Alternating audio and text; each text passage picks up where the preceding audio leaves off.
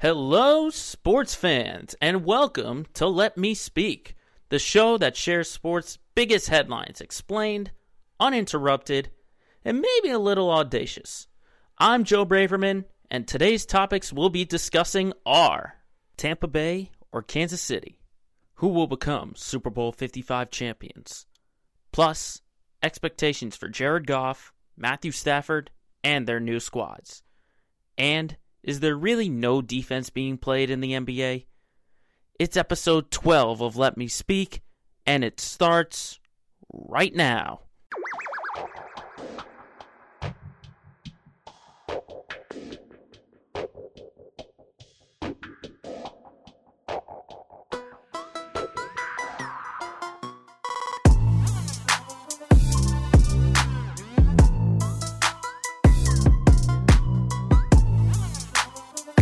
Happy February, everybody, here on Thursday, February 4th, 2021. It's the newest edition of the podcast, Let Me Speak. And of course, this time of year, you can't go anywhere without talking about the big game. That's right, we're talking Super Bowl Sunday, Tampa Bay, Florida, in Raymond James Stadium at 6:30, the Tampa Bay Buccaneers and the Kansas City Chiefs. Now, right now, the over-under is at 57, and the edge goes to the Chiefs at -3, which is very generous. I thought it'd be a lot closer than that.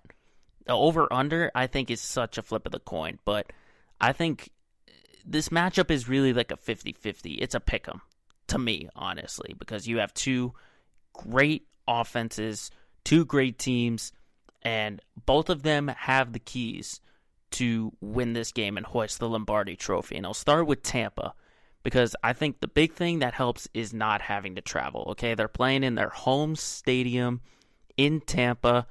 I mean, the Chiefs are going to be arriving a day before the game. There might be a little bit of jet lag here and there, but Tampa is definitely going to benefit from not having to travel the way that Kansas City is traveling. And the offense, to me, is the big thing. They got to score at least 35 points. They got to get 35 points against this Kansas City team. We know that we've seen great offenses in the past be able to put their points up on Kansas City. We've seen that. But the question is, can this offense for Tampa do that against a defense like this? Because we know Kansas City can get those points, but can Tampa get those points? And really, it'll come down to the pass catchers. Mike Evans, Chris Godwin, they need to win their matchups. They got to beat Charvarius Ward and Antonio Hamilton as their defensive backs. And then obviously the safeties will come in, which we'll talk about a little bit later. But I think the tight end matchup also is in favor of Tampa Bay. Because with Kansas City, you just have Travis Kelce as your tight end. That's the big one. For Tampa, you got two great tight ends, Cameron Brate, Rob Gronkowski. And I think they got the advantage over all the defensive backs and the linebackers like Harris, Hitchens, and Wilson. They have the advantage over them.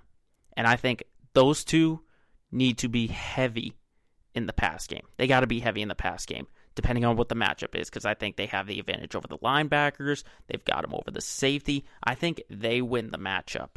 But not only the pass game, the run game.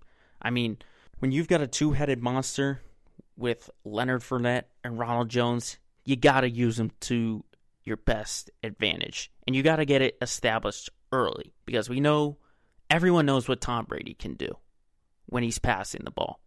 But if you give him a strong run game to back it up, he's going to be unstoppable. So this has to be established early. The run game has to be established early.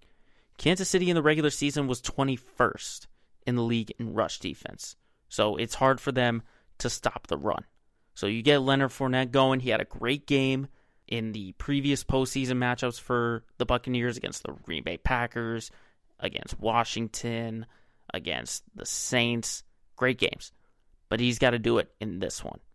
Now, speaking of early, the first quarter is absolutely huge for this team, for Tampa. And is especially crucial for Tom Brady. Because if you look at the numbers from his past 9 Super Bowl appearances, he's been outscored 24-3 in the first quarter. And especially against this Kansas City team, you need a great start early on. You can't be playing catch-up with this team. You don't want to be playing catch-up. You got to get that lead early on. And not even the 9-0 lead that Buffalo had 2 weeks ago. You got to get a 2-touchdown, maybe a 3-touchdown lead, 3-possession lead. Because you can't do it with this Chiefs team. You can't have a slow start. Starting early, you need to set the tone overall, early on. And that's what the offense will do. That's what the defense has to do. They need to keep Mahomes in the pocket. Don't let him work his magic. Don't let him do the shovel pass, all the bootlegs, all the razzle-dazzle that Patrick Mahomes can do. You keep him in the pocket and make him be a standard quarterback, not this once-in-a-lifetime player that you're playing against. You have to make him a standardized quarterback and make him beat you with just some standard throws and those receivers with some route running for Kansas City. Now, on to that Kansas City offense. I think we know all about them, what they can do. I think Kelce, he's got to dominate all of his matchups. I mean, you got Devin White, who's been playing phenomenal in the postseason. It feels like he's been everywhere for that Bucs defense. You also got Shaquille Barrett and Levante David as your linebackers. And then also, you have your defensive backs as well, like Sean Murphy-Bunting, Carlton Davis. You got the safeties Antoine Winfield Jr. and Jordan Whitehead. I think Kelce, I think he's got the matchup advantage as well over those guys. And I think Tyreek Hill, he can outrun anybody. You could put the best defensive back. I think Tyreek Hill can outrun him. So if he can use his speed, that will help. But you also got those other weapons as well. And I think they're going to be more crucial than ever. I mean, you have Mecole Hardman, Sammy Watkins, Clyde Edwards-Helaire, Le'Veon Bell. You name it, the Chiefs have to use it. And I know that Demarcus Robinson, he's on the COVID list right now. He'll be a factor as well if he can come off that list. Now, what might not get overlooked, I mentioned it last week, was the loss of Eric Fisher. Okay, that torn Achilles, that could be huge for the offensive line. So communication is going to be huge because the Buccaneers, they're going to run a lot of defensive schemes with that D-line, with Vita Vea, with Ndamukong Suh, with JPP, Jason Pierre-Paul. So the communication with that offensive line is going to be absolutely huge to protect Mahomes. You got to be in sync because Eric Bieniemy, what he does with that Chiefs offense, phenomenal play calling. And it's still a shame that he hasn't been given a chance to be a head coach in this league, but that offensive line has got to be on point with each other. On point. Because Patrick Mahomes, he's not going to be able to do everything himself. He'll try to carry it on his back, but he needs help. But from one offensive line to another, that offensive line for Tampa can't let him get to Brady. And I think the defense for the Chiefs is going to have to get after him and get him on the ground. Get a couple sacks, force him out of the pocket. I'm talking to Chris Jones and Frank Clark. You get him out of the pocket, get him unsettled, because Tom Brady, Patrick Mahomes, they're both great, but they have very different styles. Tom Brady, he's great when he's got the pocket and he's not forced out. Patrick Mahomes is great when he has to work in his magic because it seems like he can make any throw from anywhere. And if you can get Tom Brady unsettled in that pocket, make him to throw some bad interceptions like he did against Green Bay, then your defense will get some confidence. But along with that defense comes the safeties, Tyrann Mathieu and Jesse Sorensen. How active are they going to be? What kind of packages are they going to run defensively? If they're going to be more in zone coverage or if they're going to be man-to-man. Maybe they'll unleash him for a couple of blitzes to get after Tom Brady. We don't know what that package is going to be like. Early on, I think just getting some mojo going will be absolutely huge for those safeties. But I think the rest of the game, depending on how active they are, will really tell the story on what Tom Brady will do for that Bucs team. Now, to give you a prediction, it's very tough right now for me to call. Like I said, it's basically a coin toss. I think both teams are capable to win, and all signs are really just pointing to the Chiefs. I mean, they've only lost 2 games in the past calendar year or so, and they've been rolling as the defending champs. But I gotta say, Tampa, Florida, 10 Super Bowls for Tom Brady. I'm still picking the Chiefs. I still think the Chiefs will come away with the victory on that one. I think they're just on too much of a roll, and it's hard to stop this team if they don't have any kind of setback. They've got all their pieces there. They've got a great coach in Andy Reid. They've got the Magic Mahomes, and I think the Chiefs are going to pull this one out. But, for me personally, I don't got the Patriots in this one. I do have Tom Brady. I don't know. I'm going to be a little back and forth with him. I'd like to see some success, but then again, he left. All I'm looking for is a great game, and we'll find out if the Bucs or the Chiefs are going to host that Lombardi Trophy this Sunday.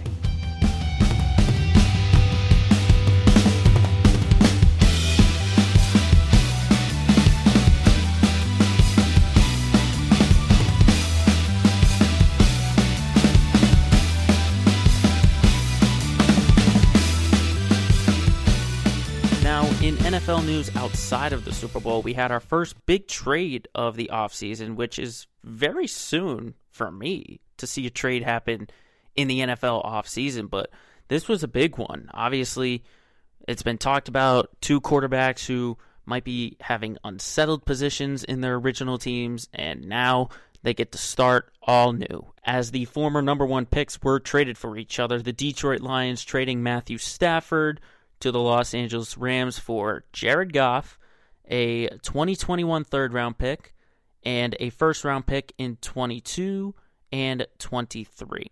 Now, I will say that each side has its pros and cons to this, but where these teams stand is really going to be interesting to watch in the past number of weeks. And it's this trade that is the subject, once again, of the segment we like to call Hot Takes.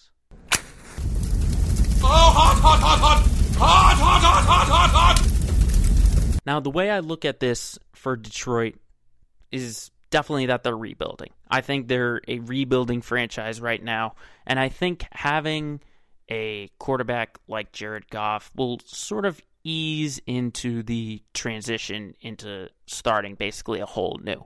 To me, Jared Goff is just a quarterback that he had a ton of expectations. He was picked number one in 2016 by the Rams. They expected him to be the savior of the franchise and to always be in contention. And he just had those too big expectations, and he just couldn't capitalize. He only made it to one Super Bowl. He went to the playoffs, I want to say, 2 or 3 other times afterwards. But those expectations for him were a little bit unfair. I think he's a good quarterback, and I think he can make the Lions a good team. I don't think the Lions will definitely go over the edge and get themselves into contention, but I do like Jared Goff sort of getting a fresh start, and he doesn't have the expectations of lead us to a Super Bowl, lead us to a championship. I think that's big. But also you have to think about the pieces around Jared Goff for when it gets started. This is going to be a very important offseason for the Lions. I mean, last year they had a ton of injuries. They'll be getting them back, like on the defensive end, Trey Flowers and Desmond Trufant, just to name a few. But the offseason has to be surrounded around helping get some weapons. You need solidified players that you can keep around for a number of years. Like some guys last year, like DeAndre Swift and TJ Hawkinson on offense, I think those are some untouchable pieces right there on the offensive end. And I think just getting a couple more weapons on that offense would be absolutely huge for this team. I think re-signing Kenny Golladay is absolutely big.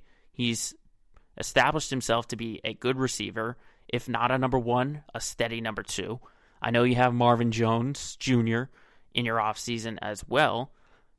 I don't know if you can re-sign him. I think you could get someone else maybe for a cheaper price if Marvin Jones is looking for sort of a new start or a better chance to win since he's been around long enough.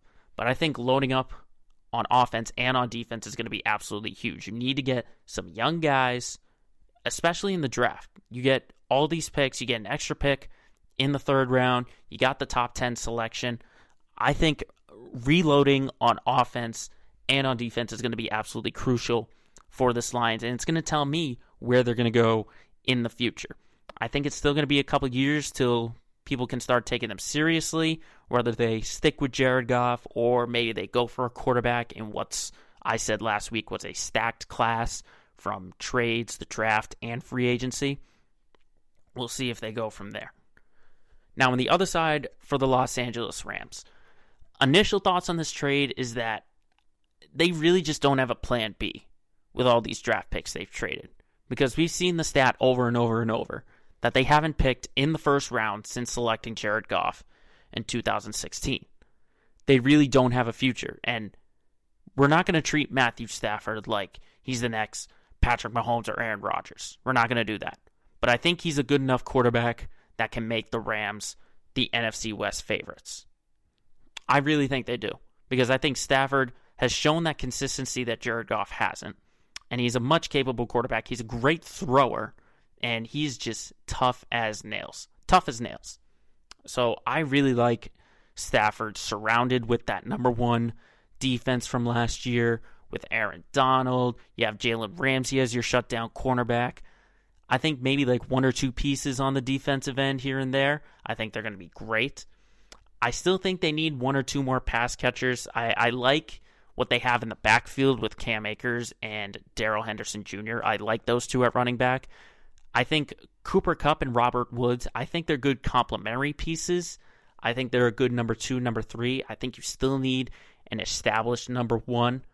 And then the tight end position, I'm firmly behind. I think they're solid at tight end with Tyler Higbee and Andrew Everett. I think they're really good there.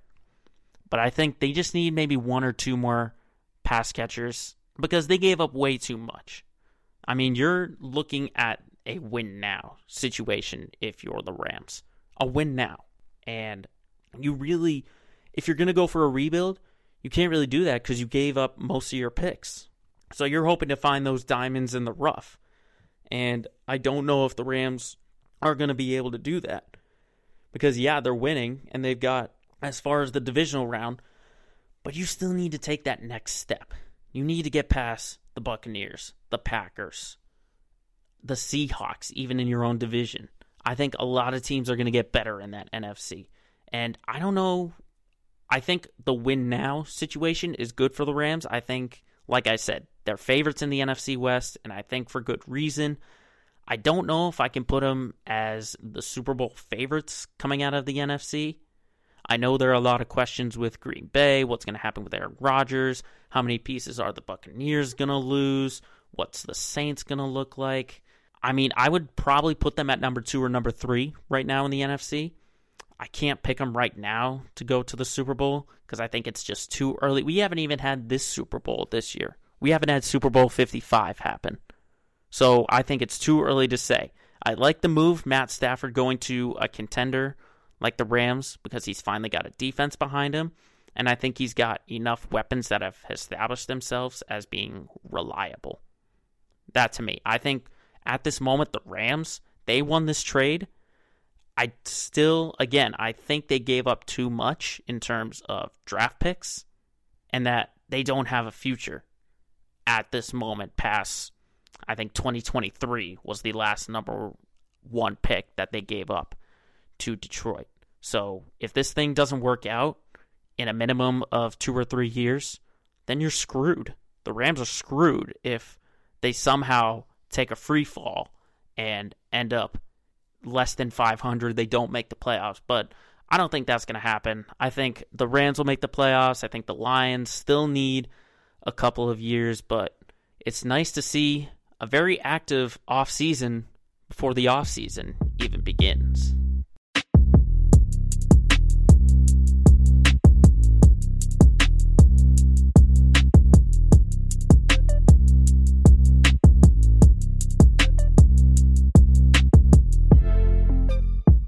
Moving on to the association, we just got the release for early All-Star voting in the NBA.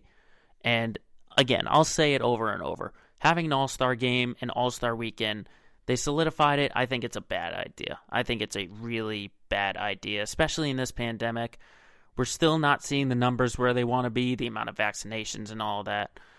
But if the NBA wants to put this on, go ahead. We're not we're not going to stop voting. I know I'll definitely be voting, and I got some early predictions for what the lineups for both the East and the West should look like. And I'll start in the Eastern Conference.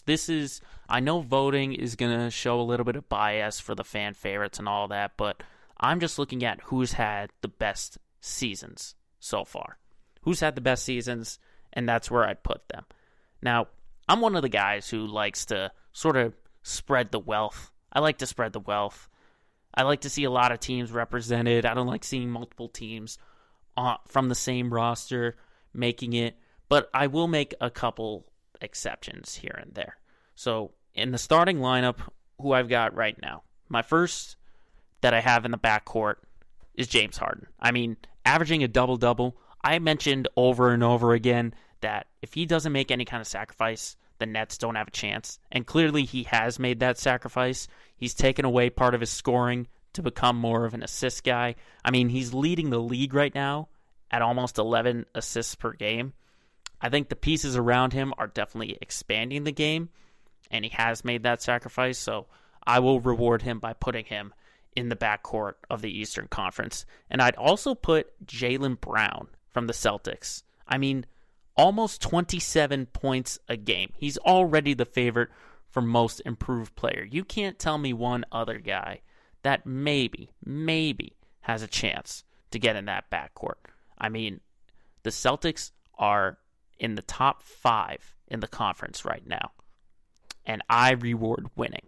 And that's why I think Jaylen Brown should be in that starting lineup. I mean, he went from 20 points a game to almost 27. You can't tell me that is deserving of a starting lineup job. I think it should. I think he should be in the backcourt with James Harden. Now, on the front court, I would put Kevin Durant from Brooklyn. I mean, I know he hasn't played in as many games, but I mean, he's averaging 31 for a Nets team that averages almost 120. And I know people say, oh, he's got Kyrie Irving and James Harden. If you're the leading scorer on that team, I think you've earned your way. He's definitely going to win Comeback Player of the Year. And the way he's playing basically makes you forget that he tore his Achilles a year and a half ago, which is a devastating injury, but you've basically forgotten about it the way he's been playing. He's been playing out of his mind, and he's definitely Comeback Player of the Year. I don't care what happens. The other one in the front court, the Greek Freak, Giannis Antetokounmpo. I mean, it's basically automatic. 2-time reigning MVP. Numbers haven't even taken a dip. Averaging 27 and 11. There's no way, and I mean no way, that he doesn't get into the starting lineup. And then at center, I'm putting Joel Embiid. I think the process, averaging that double-double, I think he's an early top 3 MVP candidate. I really think he is. Because when you see him on the floor, he just takes the game into his own hands. He gets down in the post, he dominates. He gets behind the three-point line, he can make those shots this year. He gets to the free throw line as well. I mean, I like Joel Embiid. This is probably the best season of his career, and I would put him as the starting center on the East. Now, on the reserves, that's where it gets a little tricky for me, because I have a lot of guys on my list that I believe should make it. And I had to narrow it down to 7. It was really tough, and I have a lot of guys on the outside looking in. But for right now, I would put Kyrie Irving from Brooklyn. I mean, 28 points a game. I know he hasn't played as many games to get himself in that league-leading category, but I think the fans will come around, they'll vote for him, and I think he'll start to pick up the slack from what he missed in the past couple of weeks. I would also put Jason Tatum on the list, making his second All-Star game. I mean, he just continues to make that jump every single year. Almost 27 points a game, his counterpart with Jaylen Brown. And those two both have to make it, whether it's the starting role or the reserve spot. I think they both should make it. Now, this one might be a little controversial. I put Trae Young in at guard. I mean, he's almost got a double-double with 27 points and 9 assists. But the Hawks are playing really good. They're in the playoff hunt right now, and I know a lot of things change day by day. But I think Trae Young, if he got voted in last year in the starting lineup, he should definitely make it this year off the bench because this Hawks team is better than the multiple years that Trae Young has been on. I mean, they're 6th in the conference right now. I know they're one game under 500, but they're playing really well. And another team that's playing well is Cleveland, and I feel like they should be represented. So I put in Andre Drummond. I put him in. I mean, come on. Almost 15 rebounds a game, leading the league for a Cavs team that's finally showing glimmers of hope and success. I would put Andre Drummond. It was tough between him and Colin Sexton. It really was. But I knew with the amount of great teams there were in this Eastern Conference, I had to give Cleveland some love. And so I put Andre Drummond because he's got the experience down low. I also wanted to give love to the Indiana Pacers. That's why I put in Domantas Sabonis to make his second All-Star team, averaging a double-double for a team that's sitting 5th right now. They're basically tied with the Celtics. They're 4 games back of the 76ers. But the Pacers are just a team that continue to get overlooked, and I know it's in their market because they're in Indianapolis, right in almost the middle of the country. But I think Sabonis, he's a great low presence. He's a great player for that Pacers team, definitely an untouchable, and I think he's shown himself that he's not a one-hit wonder. I think he should make his second All-Star team. Now, this one might be a little controversial, but I put Julius Randle from the New York Knicks because, I mean, he's having the best season of his career, averaging a double-double, and the Knicks are contending again. The Knicks are contenders. They're one spot out of that 8th spot in the playoffs. I mean, if the postseason were to end, they'd be in the play-in game right now. Let's give the New York Knicks some love, and let's get Julius Randle in his first All-Star game. Now, there might be one player that you're thinking, wait, he's averaging a league-best 35 points a game. How come he's not in there? Don't worry, he's in there. I put Bradley Beal in there. The only reason I struggled with it is because the Wizards are 5-13. They're second to last in the Eastern Conference. Second to last. So I can't reward Bradley Beal with getting into the starting lineup. I know he's putting in a lot of great numbers, but the Wizards just aren't playing well. That I just can't reward it. I mean, I'd love to put him and Russell Westbrook on the team because, I mean, Russ, he's almost averaging a triple-double. But again, they're just not winning. They're 5-13 from when we record today. I can't do it. I can only give it to one, and I'd have to give it to Bradley Beal. Now, Westbrook is one of the guys that I think just missed the cut. I've got a laundry list of players from the Eastern Conference that I think should make it and just missed the cut. I have Zach LaVine. I mean, again, this is just the source of Chicago not playing well. They're 8-12. I would love to see Zach LaVine. I know people argued that he should have made it last year, but I think the Bulls need to win some more games because I like to spread the load and I like to see success, which might be a little contradicting and an oxymoron. But I think Zach LaVine, he's a great player. Maybe in a couple more years, if the Bulls start winning some more games, we'll see him on that All-Star stage. I also have Gordon Hayward, who just missed the cut. The Hornets, yeah, they're sitting 8th right now, 10-12, but they're just starting to really find their groove. I really think it was really a toss-up for Andre Drummond and Cleveland. It was either between him or Hayward. I think Drummond just has the numbers right now. I know the offense isn't as great in Cleveland, but I think Gordon Hayward, he could easily be first on the list in terms of replacements if a guy gets hurt. I also have Chris Middleton. I think the Bucks should be rewarded for success, but you have so many weapons in the Eastern Conference. You got the big three in Brooklyn, the 2 guys from the Celtics, the Pacers, the Hawks, the Sixers. I mean, if the Bucks can get themselves back to the top of the Eastern Conference, I think then you could make a consideration for Chris Middleton. You also have Nikola Vucevic from Orlando. I think same thing with Zach LaVine. The Magic just aren't winning games. I would love to see 2 Pacers make it. I have Malcolm Brogdon just missing the cut from Indiana. I think, remember, he's a former 6th man of the year. 6th man of the year. And he's gotten himself into the starting lineup, and he's taken over. One of the leading scorers right now for that Pacers team. But, I mean, Sabonis, he just has the more consistent numbers in terms of making a double-double. And then lastly, Bam Adebayo. I would love to see him. He's the leading scorer right now, and I know defensively he's great, but again, the Heat just aren't winning the games. So I would love to see a ton of guys get in, but hey, if you're not winning and you're not scoring, then it's going to be tough to make it. But, I mean, from my list, I've got about probably 8 teams represented, and you know, you're either spreading the wealth or you're sticking to the playoffs teams, but that's what I see right now in the Eastern Conference. Now, on the Western Conference, though, this one, again, it's really tricky right now for me because there are a lot of great players. And I know the voting just came out. They just had their first cuts in terms of fan voting, but looking at the numbers for some of these guys, it's really... It's just tough for me, especially. I would hate to be a voter right now, but I think it's a little more condensed in the Western Conference than it is in the East. And the way I would have my starting 5 right now, I would put Damian Lillard, obviously, in point guard. I mean, almost 30 points a game, nearly 7.5. I think the one downside is that the Blazers are only 7th in the Western Conference right now, and they're getting outscored by almost 2 points in terms of their point differential. I think that's the big thing, but it's about Dame time that Damian Lillard gets himself in the starting lineup.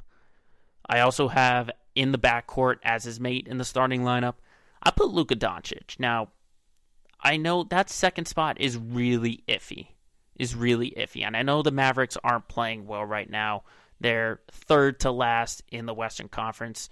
But, I mean, you have the numbers that Luka's putting up, 27 a game, almost 10 assists, almost 9 rebounds. That's near triple-double. And I know it's a Russell Westbrook situation, but I think Luka has shown that he can make those strides to get better. And Kristaps Porzingis is back for the Mavericks. So I think the Mavericks have a better shot at getting better than the Wizards and the Russell Westbrook situation. So I got Lillard and Doncic in my backcourt. Front court is pretty much a lock. LeBron James, nothing more to say for the King. I'd say right now he's the MVP favorite, doing what he's doing at 36. I put him there. I put Kawhi Leonard. I mean, Kawhi, the Claw. Nothing more to be said for a Clippers team that is rolling right now. Absolutely rolling. And then at the center spot, I got Nikola Jokic. I think he's an MVP candidate as well. He's putting up triple-double numbers for a Nuggets team that's getting better and better as the weeks go along.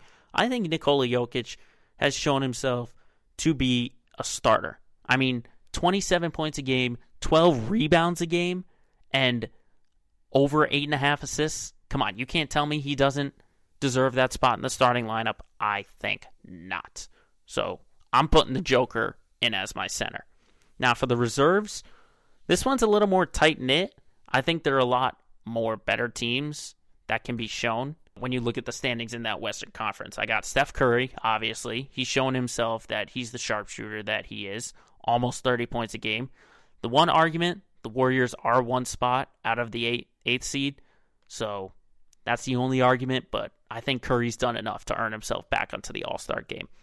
I'm also giving love to Donovan Mitchell. I know some could make the argument that he should be in the starting lineup, considering where the Jazz are at the top of the Western Conference with the Clippers.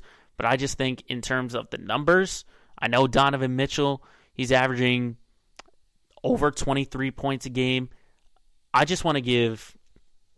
That's the thing for me, is that Luka's averaging the better numbers, so I put him in the lineup. But I do think Mitchell should be represented and get him on that All-Star team. And I also think his teammate Rudy Gobert should be on that team. I think if you are near the top of the Eastern Conference, if you have two guys who are in the top 5 in any kind of statistical category when it comes to points, rebounds, assists, anything like that, you got to get them on. And Gobert, they don't call him the Stifle Tower for no reason. Give me Rudy Gobert on that West bench for the reserves.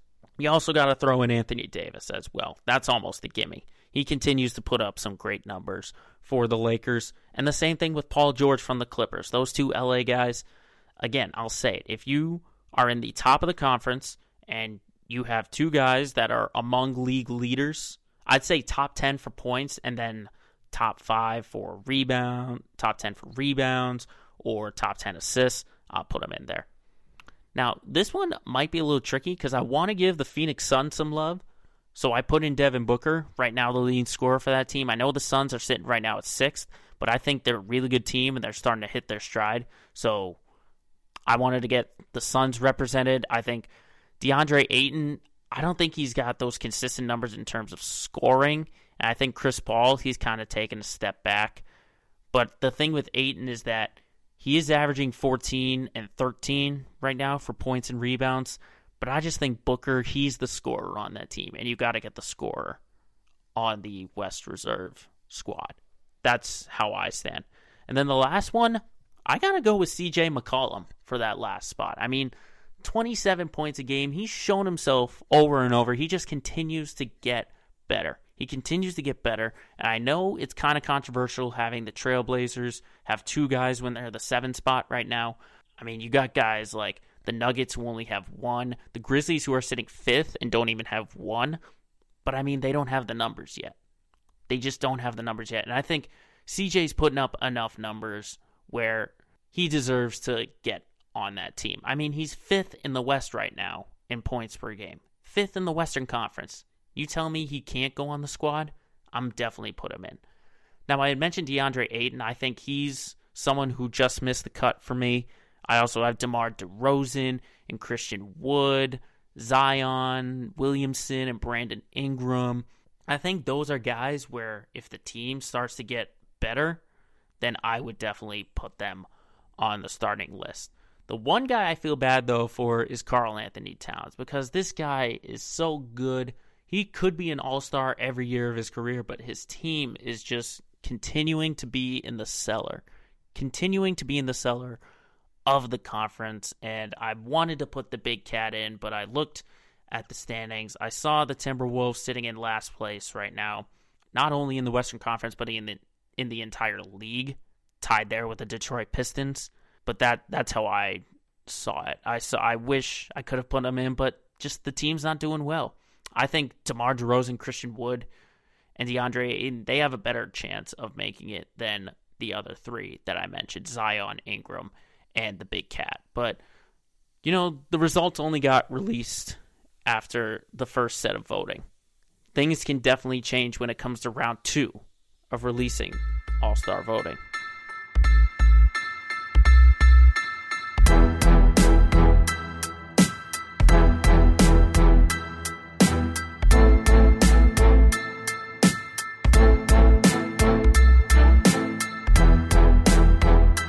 Now it is once again time to head to the region of New England and get local. Let's get local once again. And I know we had made history last week with talking about all 4 New England, Boston teams. But we're going to only go to 3 because obviously a lot of people have their impressions on the Super Bowl and their former quarterback Tom Brady. But we'll talk about that next week when we get to what fans think about the former Patriots team and how the Patriots maybe should think. But the big story dominating Boston is the retirement of one Dustin Pedroia. That's right, the former Red Sox second baseman announced his retirement at 37. He just had those knee issues that he could not get over, and you feel bad for the guy because I think he's one of the greatest Red Sox players of all time. I mean, he's a 4-time All-Star, 3-time World Series champion, 4-time Gold Glove winner, the AL MVP in 2008, the Rookie of the Year in 2007, a career average just a shade under 300.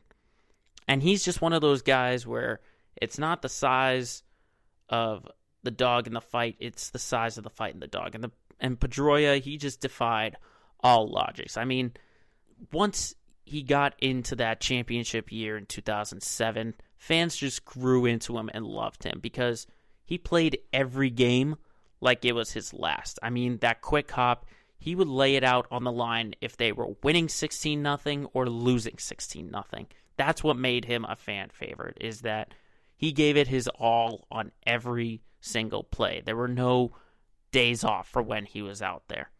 And just the knee issues that he was dealing with, I really do think that just that slide by Manny Machado 4 years ago just ruined it all. It sent him on a downward spiral. And I would have loved to see him go in that sort of right off into the sunset season like Big Papi David Ortiz did 5 years ago. But it was just that slide, and we all kind of knew. I think Red Sox fans knew that he was retired, but he wasn't officially retired. And then just him making it official will make it official, and fans can kind of live with it, and you can plan for a future without him.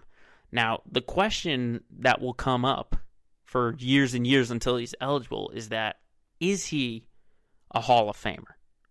Is he going to be in the Baseball Hall of Fame?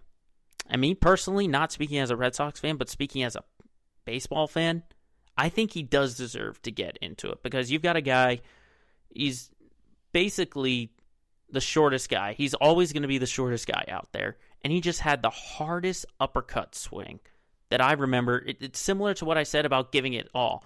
That swing made you think that he was swinging for the fences every single time. And he's a second baseman. If he can pull off the numbers that he had getting the MVP, he's only one of 3 Red Sox players to have 100 home runs and 100 steals in his Red Sox career. I say you put him in.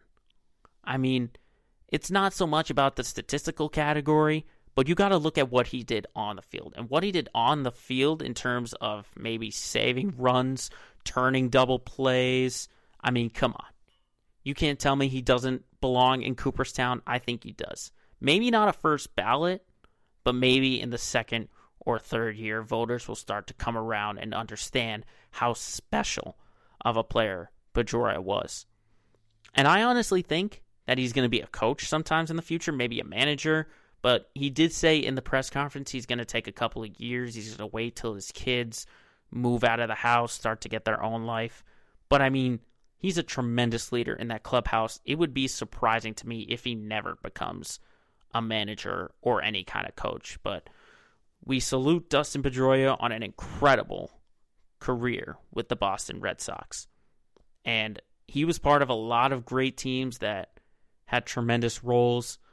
And another team that's on a tremendous roll right now is the Bruins. I mean, what a game last night in Philadelphia.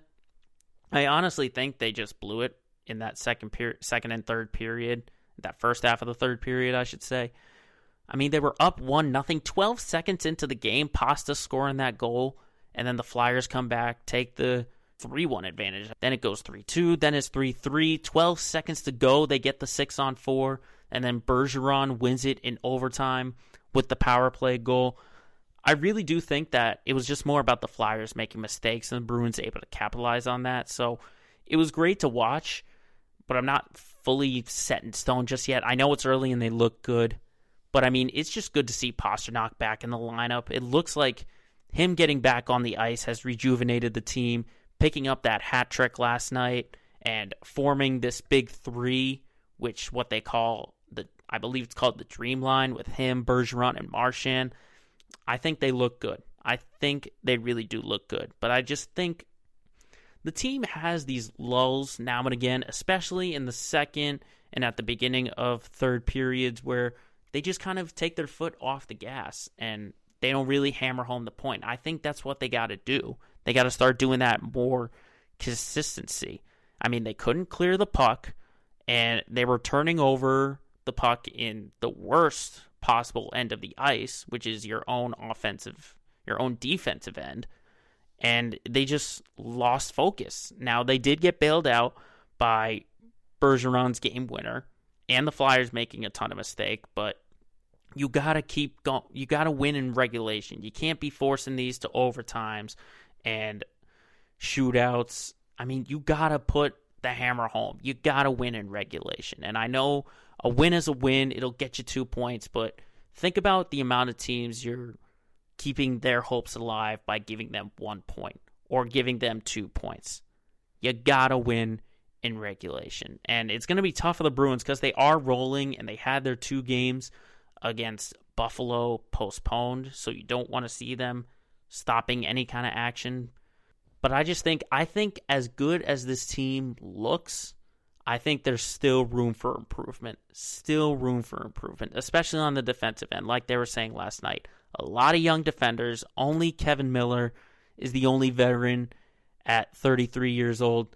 I think Coyle, Carlo, a lot of these guys, they're young and they'll start to get the experience. But I do have a lot more confidence in the Bruins than I did at the beginning of the year. They still need some things to work on, but I like the position that they're in. Now, another team that isn't in a great position is the Celtics. Now, they're currently on the West Coast right now.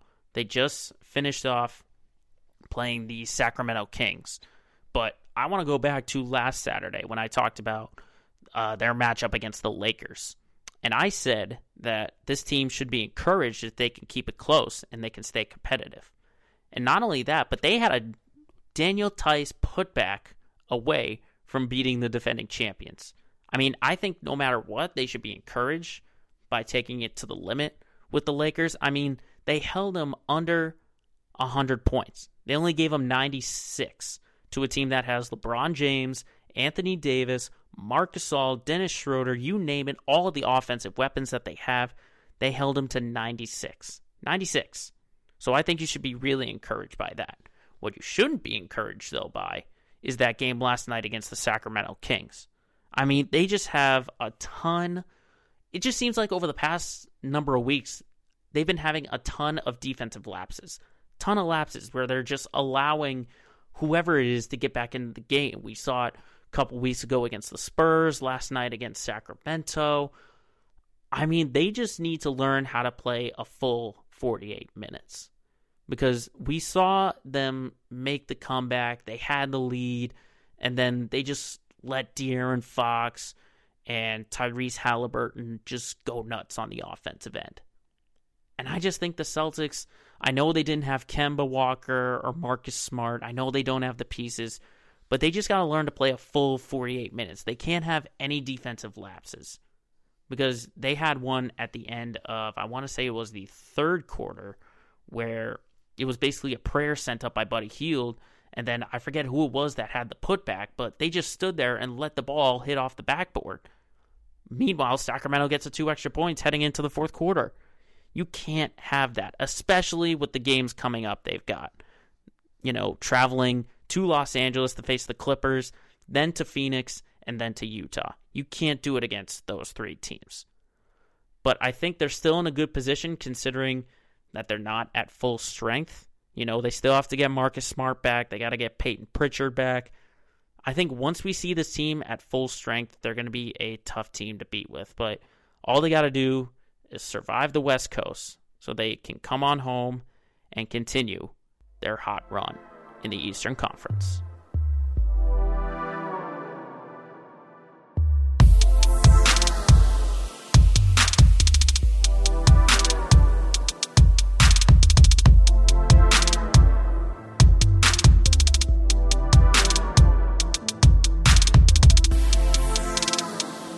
So now to wrap up our show, it's our return to the LOL head scratcher moment of the week. We took a week off last week to talk a little bit of Supercross, but we are back to look at the guys and girls who maybe said or did some things that make you scratch your head and have a little chuckle at it. So for this week, the head scratcher LOL moment of the week goes to Isaiah Thomas. Now, just to clarify, this isn't Bad Boys Isaiah Thomas. This is 5'9" Isaiah Thomas. Current Isaiah Thomas. Isaiah. That Isaiah. And he had some comments a few days ago that talked about really a lack of defense in the NBA. He sent out a tweet after the Brooklyn Nets win over the Clippers, 121-119. And Isaiah Thomas said, and quote, "Who plays defense in the NBA? Nobody. You can't with how the game is called. It's an offensive game." Now, the first reaction I would say is, IT, you are exactly right. You are exactly right. I mean, look at the numbers offensively in this league. The league points per game average has increased each of the last 10 seasons. Okay? And just think of the numbers like this in terms of defense. In the 2012-2013 campaign, the leading defense in opponents' points per game were the Memphis Grizzlies, who allowed just over 89. In this season so far, the leading opponent's points per game is the Lakers, who are allowing 104 per game. 104 compared to 89 almost 8 years ago. 8 years ago. Now, I will say that it's the three-pointer that's really changed things in terms of offense, and that basically everyone shoots the three-pointer now. If you don't have a three-point shot, then you're basically not going to be in the league anymore, and I understand that. But at the same time, it's like you'd think there'd be some kind of effort going into these defenses, and I firmly believe that Steph Curry and James Harden, they're at the center of this because those guys barely play any defense, and they rely on their offensive talent and their team's offensive production to win them games. And in Steph Curry's mind, or in Steph Curry's case, win championships. But I mean, even like the All-Star game. Remember when the All-Star game was fun to watch? Because guys actually put some effort into it. I mean, since 2014, there have been over 300 points total from both the East and West, or whoever's team it is, in 6 of the last 7 All-Star games. I understand, like, it's an exhibition and a fun little thing, but at least try. At least understand that you're in a business of entertainment. Okay? You're in an entertainment league. And while you can be fun, the All-Star game, it's a privilege. It's a luxury. Okay? You've played well enough to earn a chance to play with and against the league's best. So you can't just walk into that weekend and say, oh, let's have fun. I'm not even going to play. It's absolutely ridiculous. And I love the old NBA better before things changed in 2014. I liked it where there weren't fouls called every minute and guys weren't complaining left and right about getting fouled. I mean, I understand the guys in this league today are more skilled and athletic. They can shoot the ball, they can run faster, they're stronger. But still, like, you got to have the Kobe Bryant mindset of competing every single time, no matter what game it is. If it's an all-star game or if it's a regular season game, a postseason game, you got to have that mindset. And I'm someone who firmly believes that defense will still win championships. We'll find that out in the postseason, that you'll still see the big defensive plays be that X factor. I mean, look at Bam Adebayo against the Celtics. Look at LeBron James versus the Warriors back in 2016, that infamous block. And I ultimately do think defense will reign supreme when it comes down to postseason play. But in the regular season, it's just not fun to watch score and score and score. I'm someone who loves to see some good defensive plays, a block at the rim. I'd love to see the one-on-one isolation, where you're really going to have to work to break a guy's ankle. You really are. I mean, look at what happened a couple weeks ago with Damian Lillard and Russell Westbrook. I mean, they both got 6 points in less than 7 seconds. 7 seconds. And that was, I understand it's great talent, but that's just being careless and not really caring on the defensive end. I mean, I know you're trying to contest, but just defense is not the way it was back then. It's just not the way it was. Now, the other part of me also says, Isaiah Thomas, you're 5'9", and your lack of defense, maybe it might not be the right guy saying it. I mean, you might have a guy like a Tim Duncan or a Bill Russell or a Shaq or a Charles Barkley. If they say something about defense, then maybe more people would listen. But IT, you're only 5'9", and you're criticizing defense. Have you looked in the mirror at your defense? Okay? I understand it's not your fault because you're 5'9", but come on. You can't be telling me about defense. And, it could just be frustration that he feels like he should be in the league. And I think he should be in the league. I think he should be playing for a team. He should be getting some significant bench minutes. But also, probably you're not the right person to be talking about defense. All right? Because you're a scorer. You're a shooter. You're a great playmaker. You're not a defender. So maybe just back up a little bit on defense and making those comments. And maybe just take this award for being this week's head scratcher. LOL. Moment of the week.